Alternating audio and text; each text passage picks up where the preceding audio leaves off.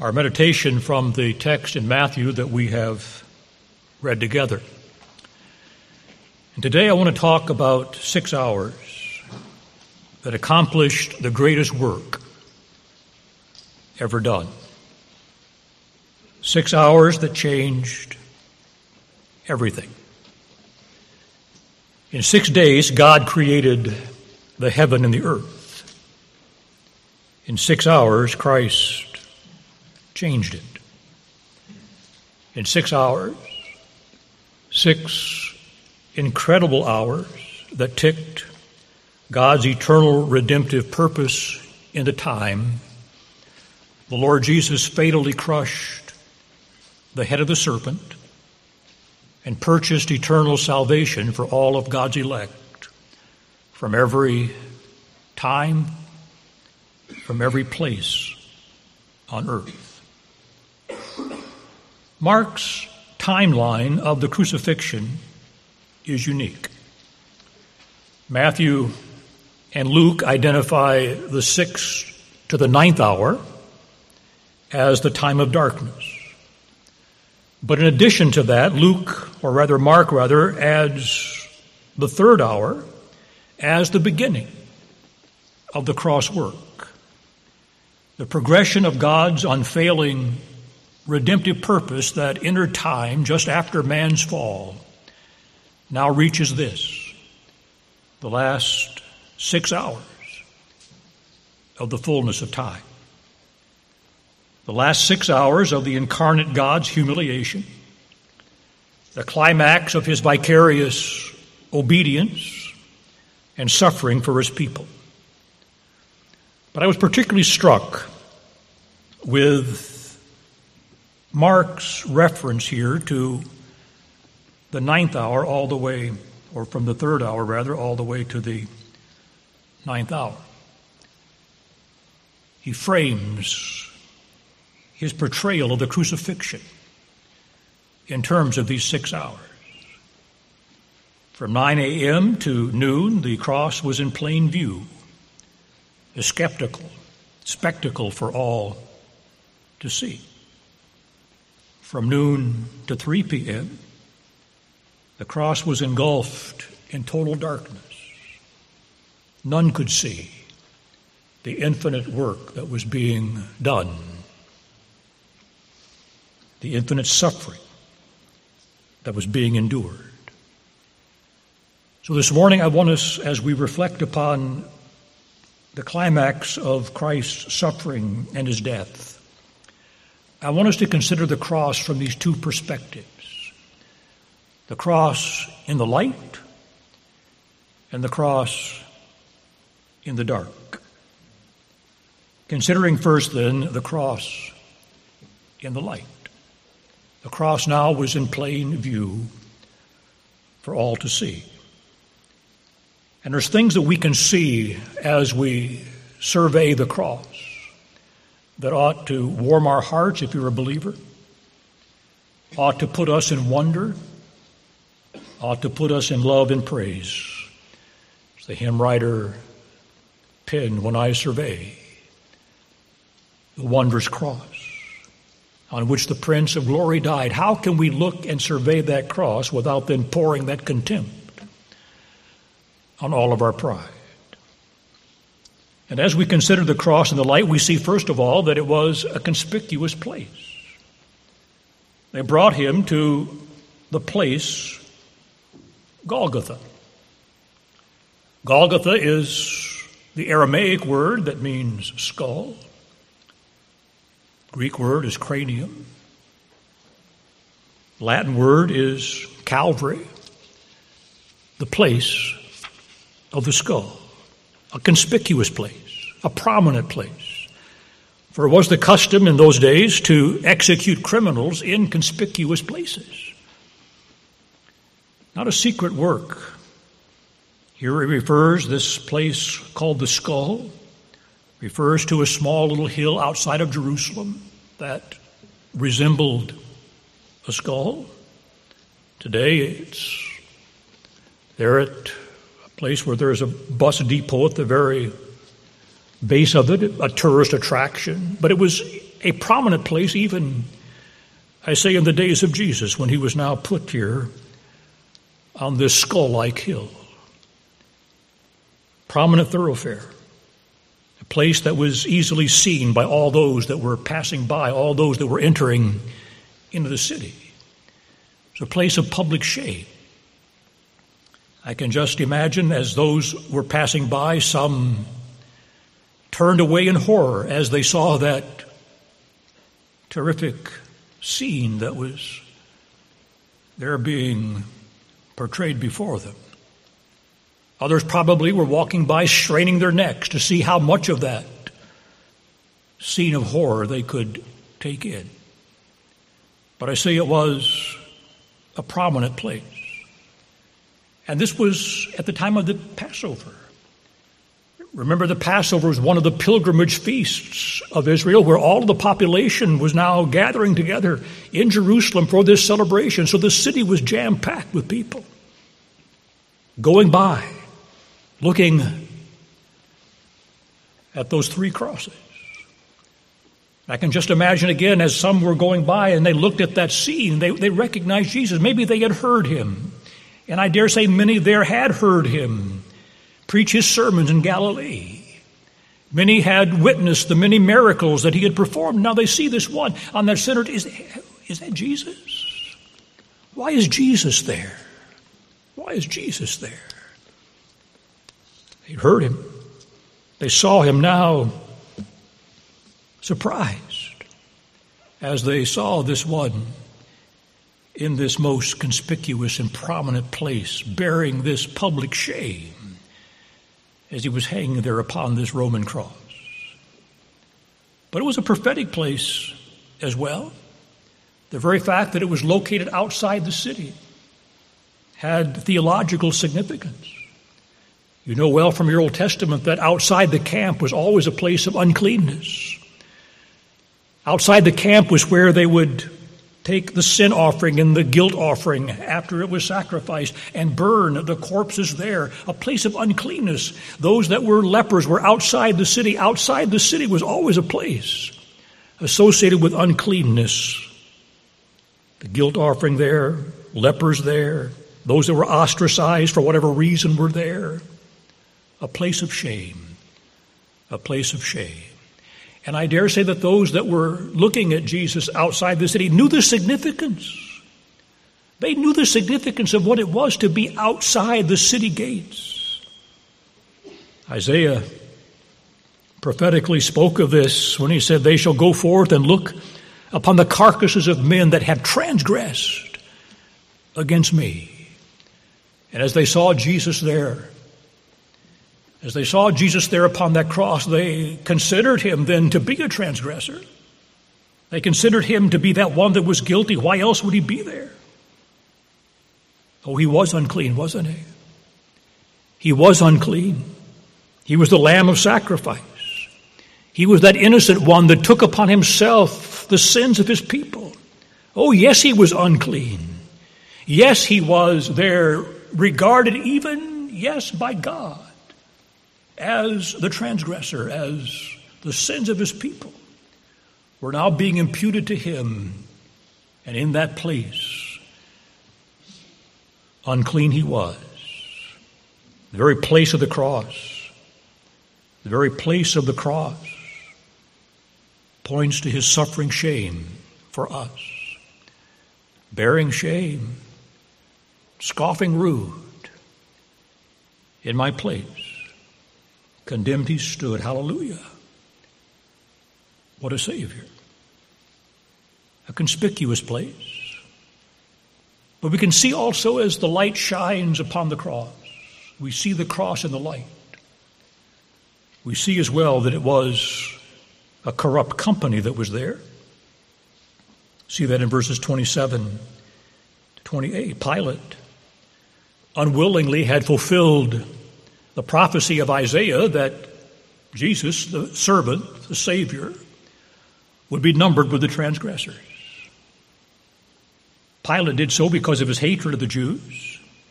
They had put this constant, persistent pressure upon him, insisting, and he was forced to punish Christ, to execute Christ, seemingly against his better judgment. But caving into that pressure. But he was not going to do so without expressing and demonstrating his own animosity toward the Jewish people because of that inscription over the cross inscribed, "Here is the King of the Jews." He meant that as an insult. What an insult it would be, not only to Jesus, but to the Jewish people, to have their king now crucified on a Roman cross, a place for criminals and those that were so low. Oh, the Jews took that as an insult. They asked Pilate to change the wording. He said he was the King of the Jews. Pilate said, "What I've written. But yet in that effort to bring ridicule to the Jewish people, even greater shame was put upon Jesus as he hung there in the middle of criminals, those that deserved to be where they were, in the midst, numbered with the transgressors. A corrupt company. But you know, it was not unusual. It was not unusual for Jesus to be found in the company of sinners. All through his ministry, he went to those that were unclean, healing lepers, eating with the publicans and sinners. It was not uncommon. Not uncommon for Jesus to be found in the company of sinners. But now, not just in the company of sinners, but now regarded as a sinner himself. This one who knew no sin. This one that knew no sin was now made sin. He who was pure. He who was undefiled. Now receiving the very wages of sin. What a corrupt company. But he was. Oh, Jesus, even on the cross, understand, please. I've heard it said that Christ on the cross was the greatest sinner that ever lived. Christ was not a sinner. In his acts, he was pure and blameless and undefiled. He was never a sinner. But judicially, the holy God imputed, that is, he regarded all of the sins and all of the transgressions and all of the guilt that belonged to sinners, that belonged to his people that were sinners. Jesus now took that upon himself legally and paid the penalty of the wages of sin. As the wages of sin is death. But not for his own sins. Not for his own transgressions. For he was pure and spotless. He was that innocent one that now you think of those Old Testament sacrifices as the guilty one would come and lean upon that animal, confessing his sins and transferring his guilt to that innocent victim that would then be slain. And so it was. So it was in the infinite sense that all the sins of his people, that we as it were laid our hands upon him, confessing our sins, and he then taking our guilt and taking our transgressions and our iniquity upon himself, paying the penalty for our sins. Oh, he was numbered. He was numbered with the transgressors as he bore the sins of his people. But as the light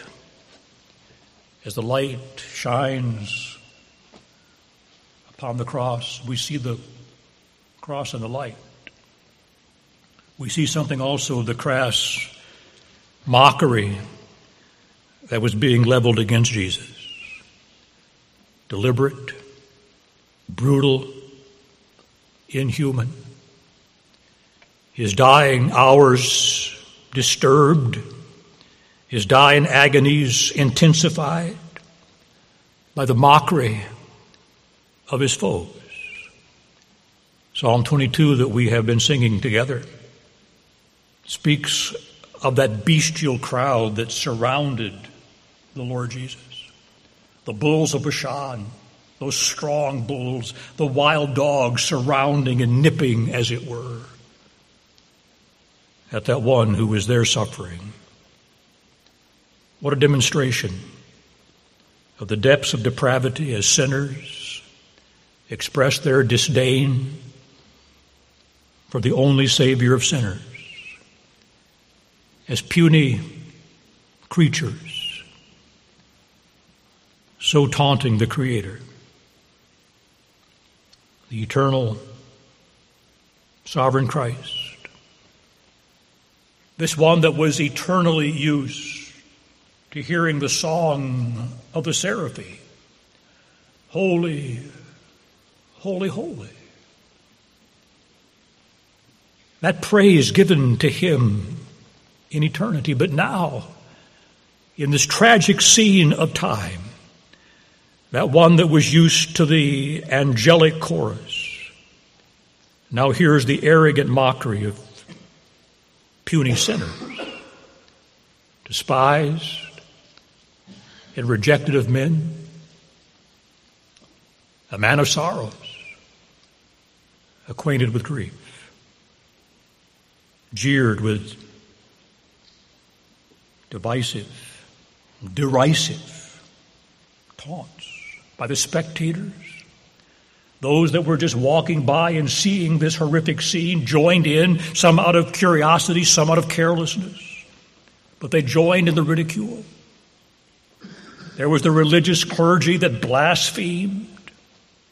There were the pagan soldiers that knew nothing about who Jesus was, but they joined in the mockery. There were those thieves that were condemned with him, that railed on him, reproached him. There was blasphemy. There was careless talk and chatter. Terrible response. Here's the Savior of the world. Here's the one that is giving himself as the sacrifice for the sins of his people, but now the object of this careless blasphemy. Heads were wagging. Lips were being shot out in ridicule and jest. Noses were being lifted up in arrogance as they stared upon that one, the Lamb of God. How one responds. Yeah? How one responds to the cross and the one that is and was upon that cross reveals and determines destiny. To mock the cross, as so many do today even, majority seem to do today, leads to doom, leads to destruction. They wanted to see something. Did you see that? They wanted to see something in order that they might believe. Show us something. Come down from the cross. Do something stupendous, and we'll believe. Seeing is believing, they thought. But in reality, it's believing that is seeing. Those that believe. Those of us that believe and those of them then that believed saw the reality. Faith supersedes sight. Christ had done many stupendous things. They had witnessed the stupendous things that Christ had done all the way through his ministry. So this itself is mockery. This itself is a lie that they are telling.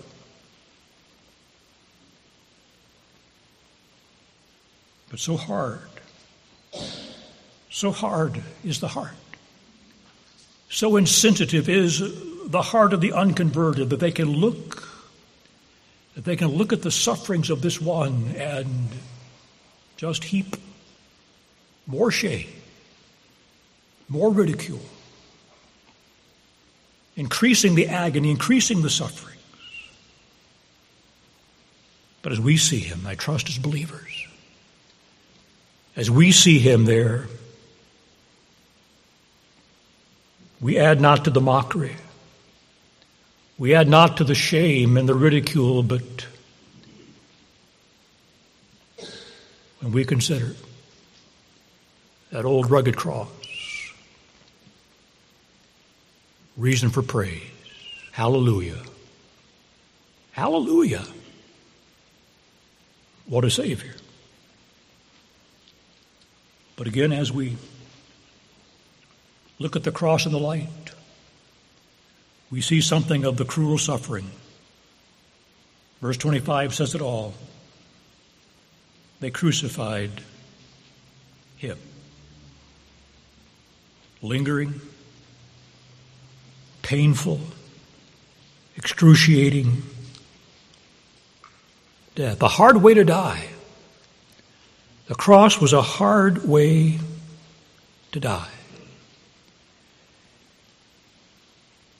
And the crucifixion was not unique to Jesus. Those on either side of Jesus were being crucified the same way he was being crucified. The difference, they deserved it. But Jesus now, again as that spotless and that pure Lamb of God, that one that was perfect in every way, now the very fact of his perfection and his deity in that perfect humanity, intensifying the agony, the suffering. See from his head, his hands, his feet, sorrow and love flow mingled down. Did e'er such love and sorrow meet thee, hymn says, or thorns compose so rich a crown? Oh, the agony of the cross. Psalm 22 describes some of that for us. Exhaustion. Strength was being poured out. The bones were being disjointed. Burning anguish of the heart and the wounds that were being inflicted. Raw. Intolerable distress as he was pierced.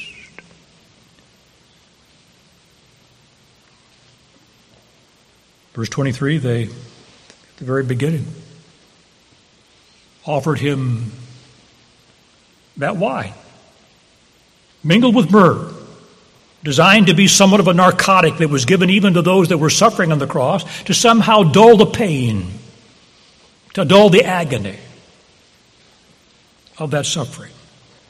But Christ refused it.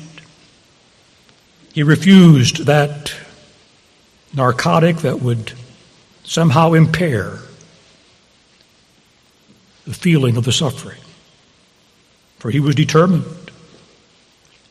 He was determined by that eternal resolve to accept in full the lot of the undeserved pain and torment, anguish that was appointed to him. For that suffering was essential to the atonement. And if he was going to drink damnation dry, he had to drink it every last drop. Sufferings. Sufferings that were real. As he took the curse for sin. Sufferings that were real, we can't begin to describe and to imagine. The kind of suffering, physical suffering, mental suffering, spiritual suffering that Jesus endured. But it was suffering that was vicarious. Suffering that was vicarious. It was in the place of his people. Sufferings that were redemptive. for the salvation of his people. How does Paul define the gospel? The first component of the gospel, Paul defines that Christ died for our sins according to the Scriptures. A real historic death, a vicarious, a substitutionary death, and a death that was because of our sins, that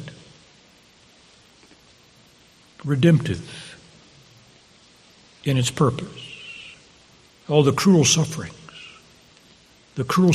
and those that would behold the cross could see something of the agony.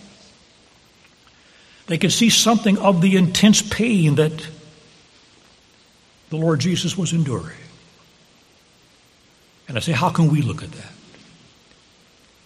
As believers, if you're a believer, how can we look at the cross without not having our hearts stirred? How can we look at the cross in the light without having our emotions? There's more to it than emotion, but our emotions. Can we look at the cross and be untouched and be unmoved? What a Savior. The cross and the light. But at the 6th hour, verse 33, and when the 6th hour was come, there was darkness over the whole land.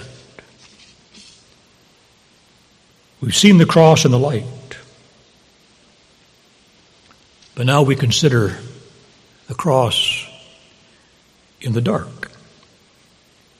3 hours, the cross visible to all.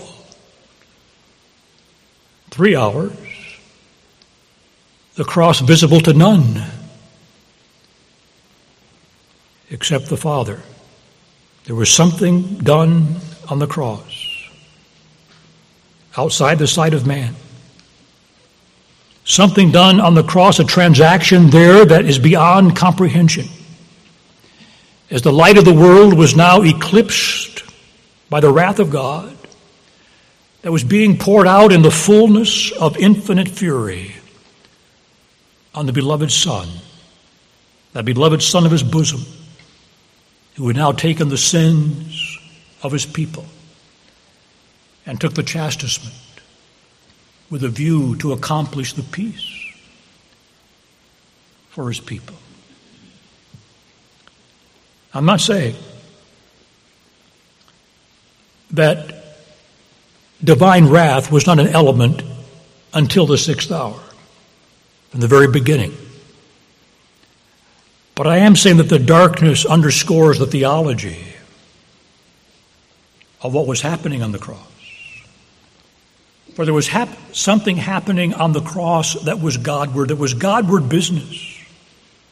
That was Godward business. We think of the atoning work of Christ as being propitiation. That is the satisfaction of the wrath of God. And in expiation, the cleansing, the taking away of the sins. But the Godward act, the Godward direction of the cross is what makes the manward effect of the cross possible. Oh, the wrath of God was on him from the very beginning of these 6 hours. But I'm saying there's something about the darkness that reminds us, that teaches us, that there was a transaction taking place upon the cross that too sacred for mortal eyes. To see what happened in the darkness, we have to believe that justice was exacted. That justice was exacted.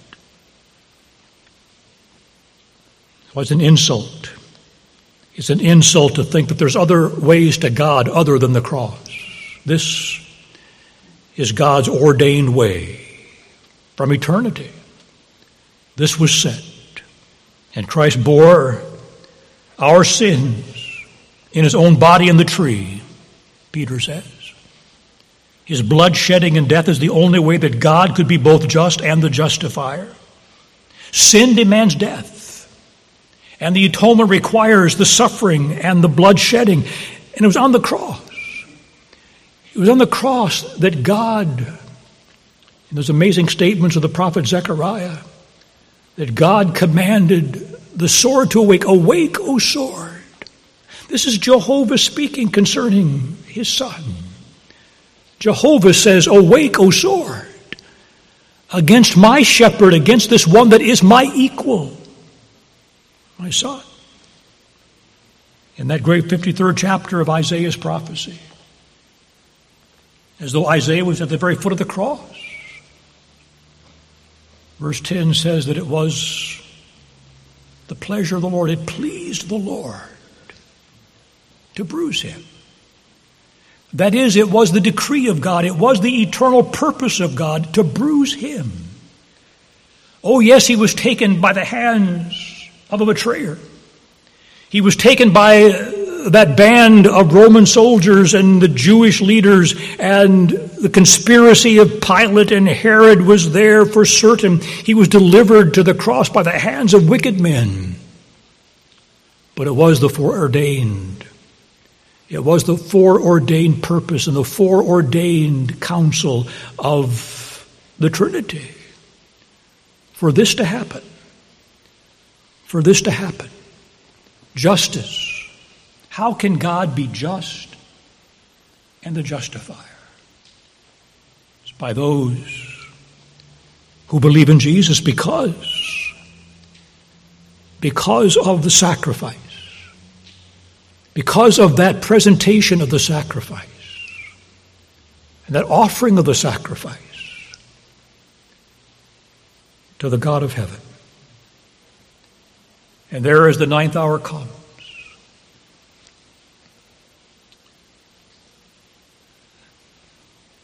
crying, Christ crying unto the Father. Read Psalm 22, he's praying, but now piercing that darkness. That cry, my God, why hast thou forsaken me? And the answer to that question brings us to the very heart of the atonement. Why was Christ forsaken?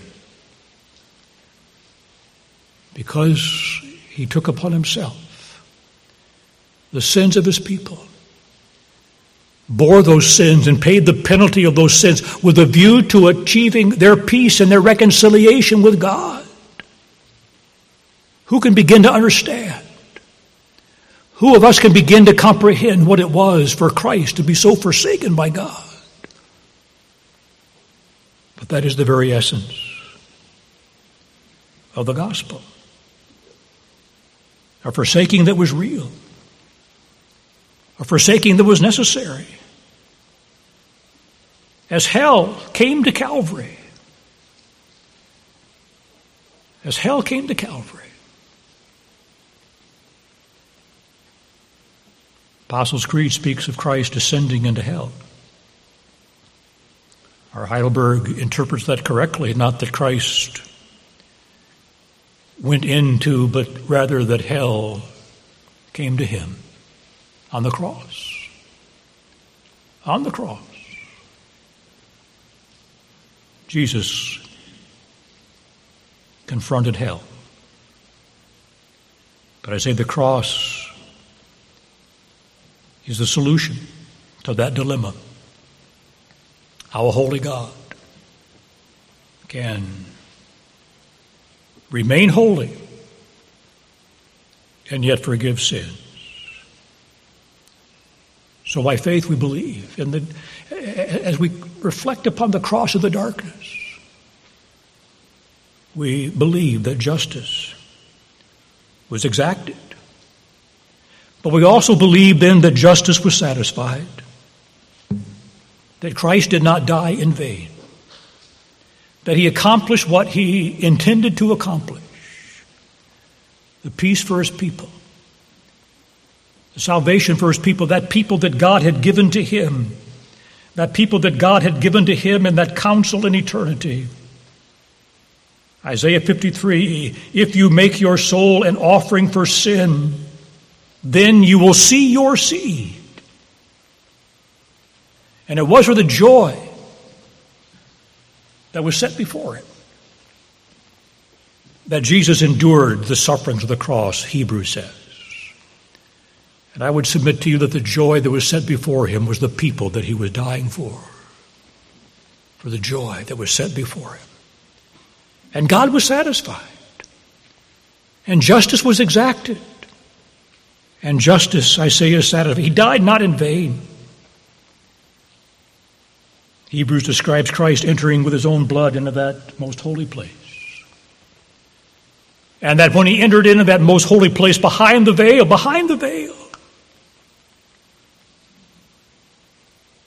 he took our anchor of hope with him. And that's our hope. That's the salvation of his people. When Christ entered into that place behind the veil, he took the anchor of our hope, steadfast and sure. Salvation. And symbolizing that, when Christ gave up the ghost, what happened? When he voluntarily died, the veil of the temple was rent in twain from the top to the bottom. In reality, upon the death of Christ, he enters into the very presence of God, offering the evidences here of his sacrifice. And to symbolize that heavenly entrance, the veil of the temple, that veil, remember, that separated. Oh, a thick veil it was. Tradition is that it was at least as wide as a hand. That veil, that curtain that separated the holy place from the most holy place, from the top to the bottom, was torn. The priest would have been there in the temple doing all of their priestly stuff at 3 o'clock in the afternoon. And while those priests were doing their stuff, miraculously, supernaturally, from the top to the bottom, that veil that separated and kept secluded the ark, that symbolic manifestation of God's presence, was torn asunder, symbolizing the freedom now, the access now, through Jesus, the access through Jesus that men can have to the very presence of God. He opened up, removing every impediment, removing every obstacle, removing every hindrance into God's presence. The veil torn down. Come to Jesus. Life in Jesus. He's opened up the way. A blood-sprinkled way into the very presence of God. And the only way that you can get into the presence of God is through that shed blood of the Lord Jesus. But there is that way. There is that way. Tradition has it that the Jews put the veil back together. They sewed it back up. Josephus, Jewish historian, talks about Titus. You remember Titus, the Roman general that 40 years after the crucifixion comes and destroys the temple, ransacks the temple.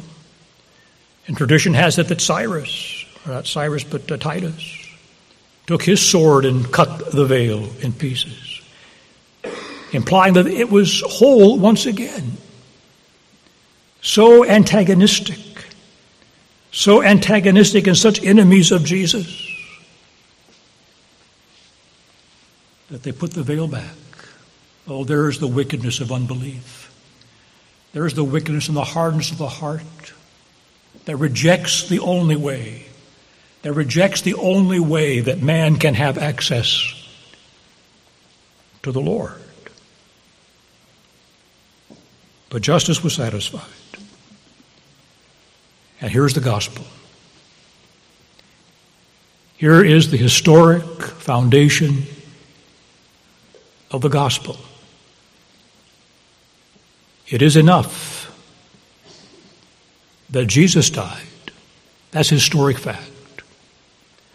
But here's our salvation when we can also say,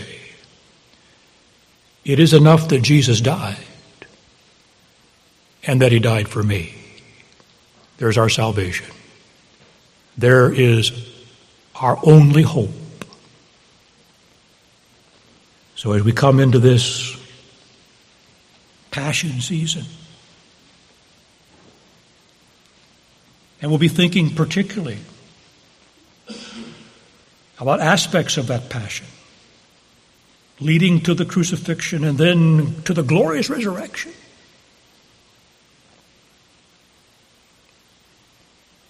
Can we pour contempt on all of our pride?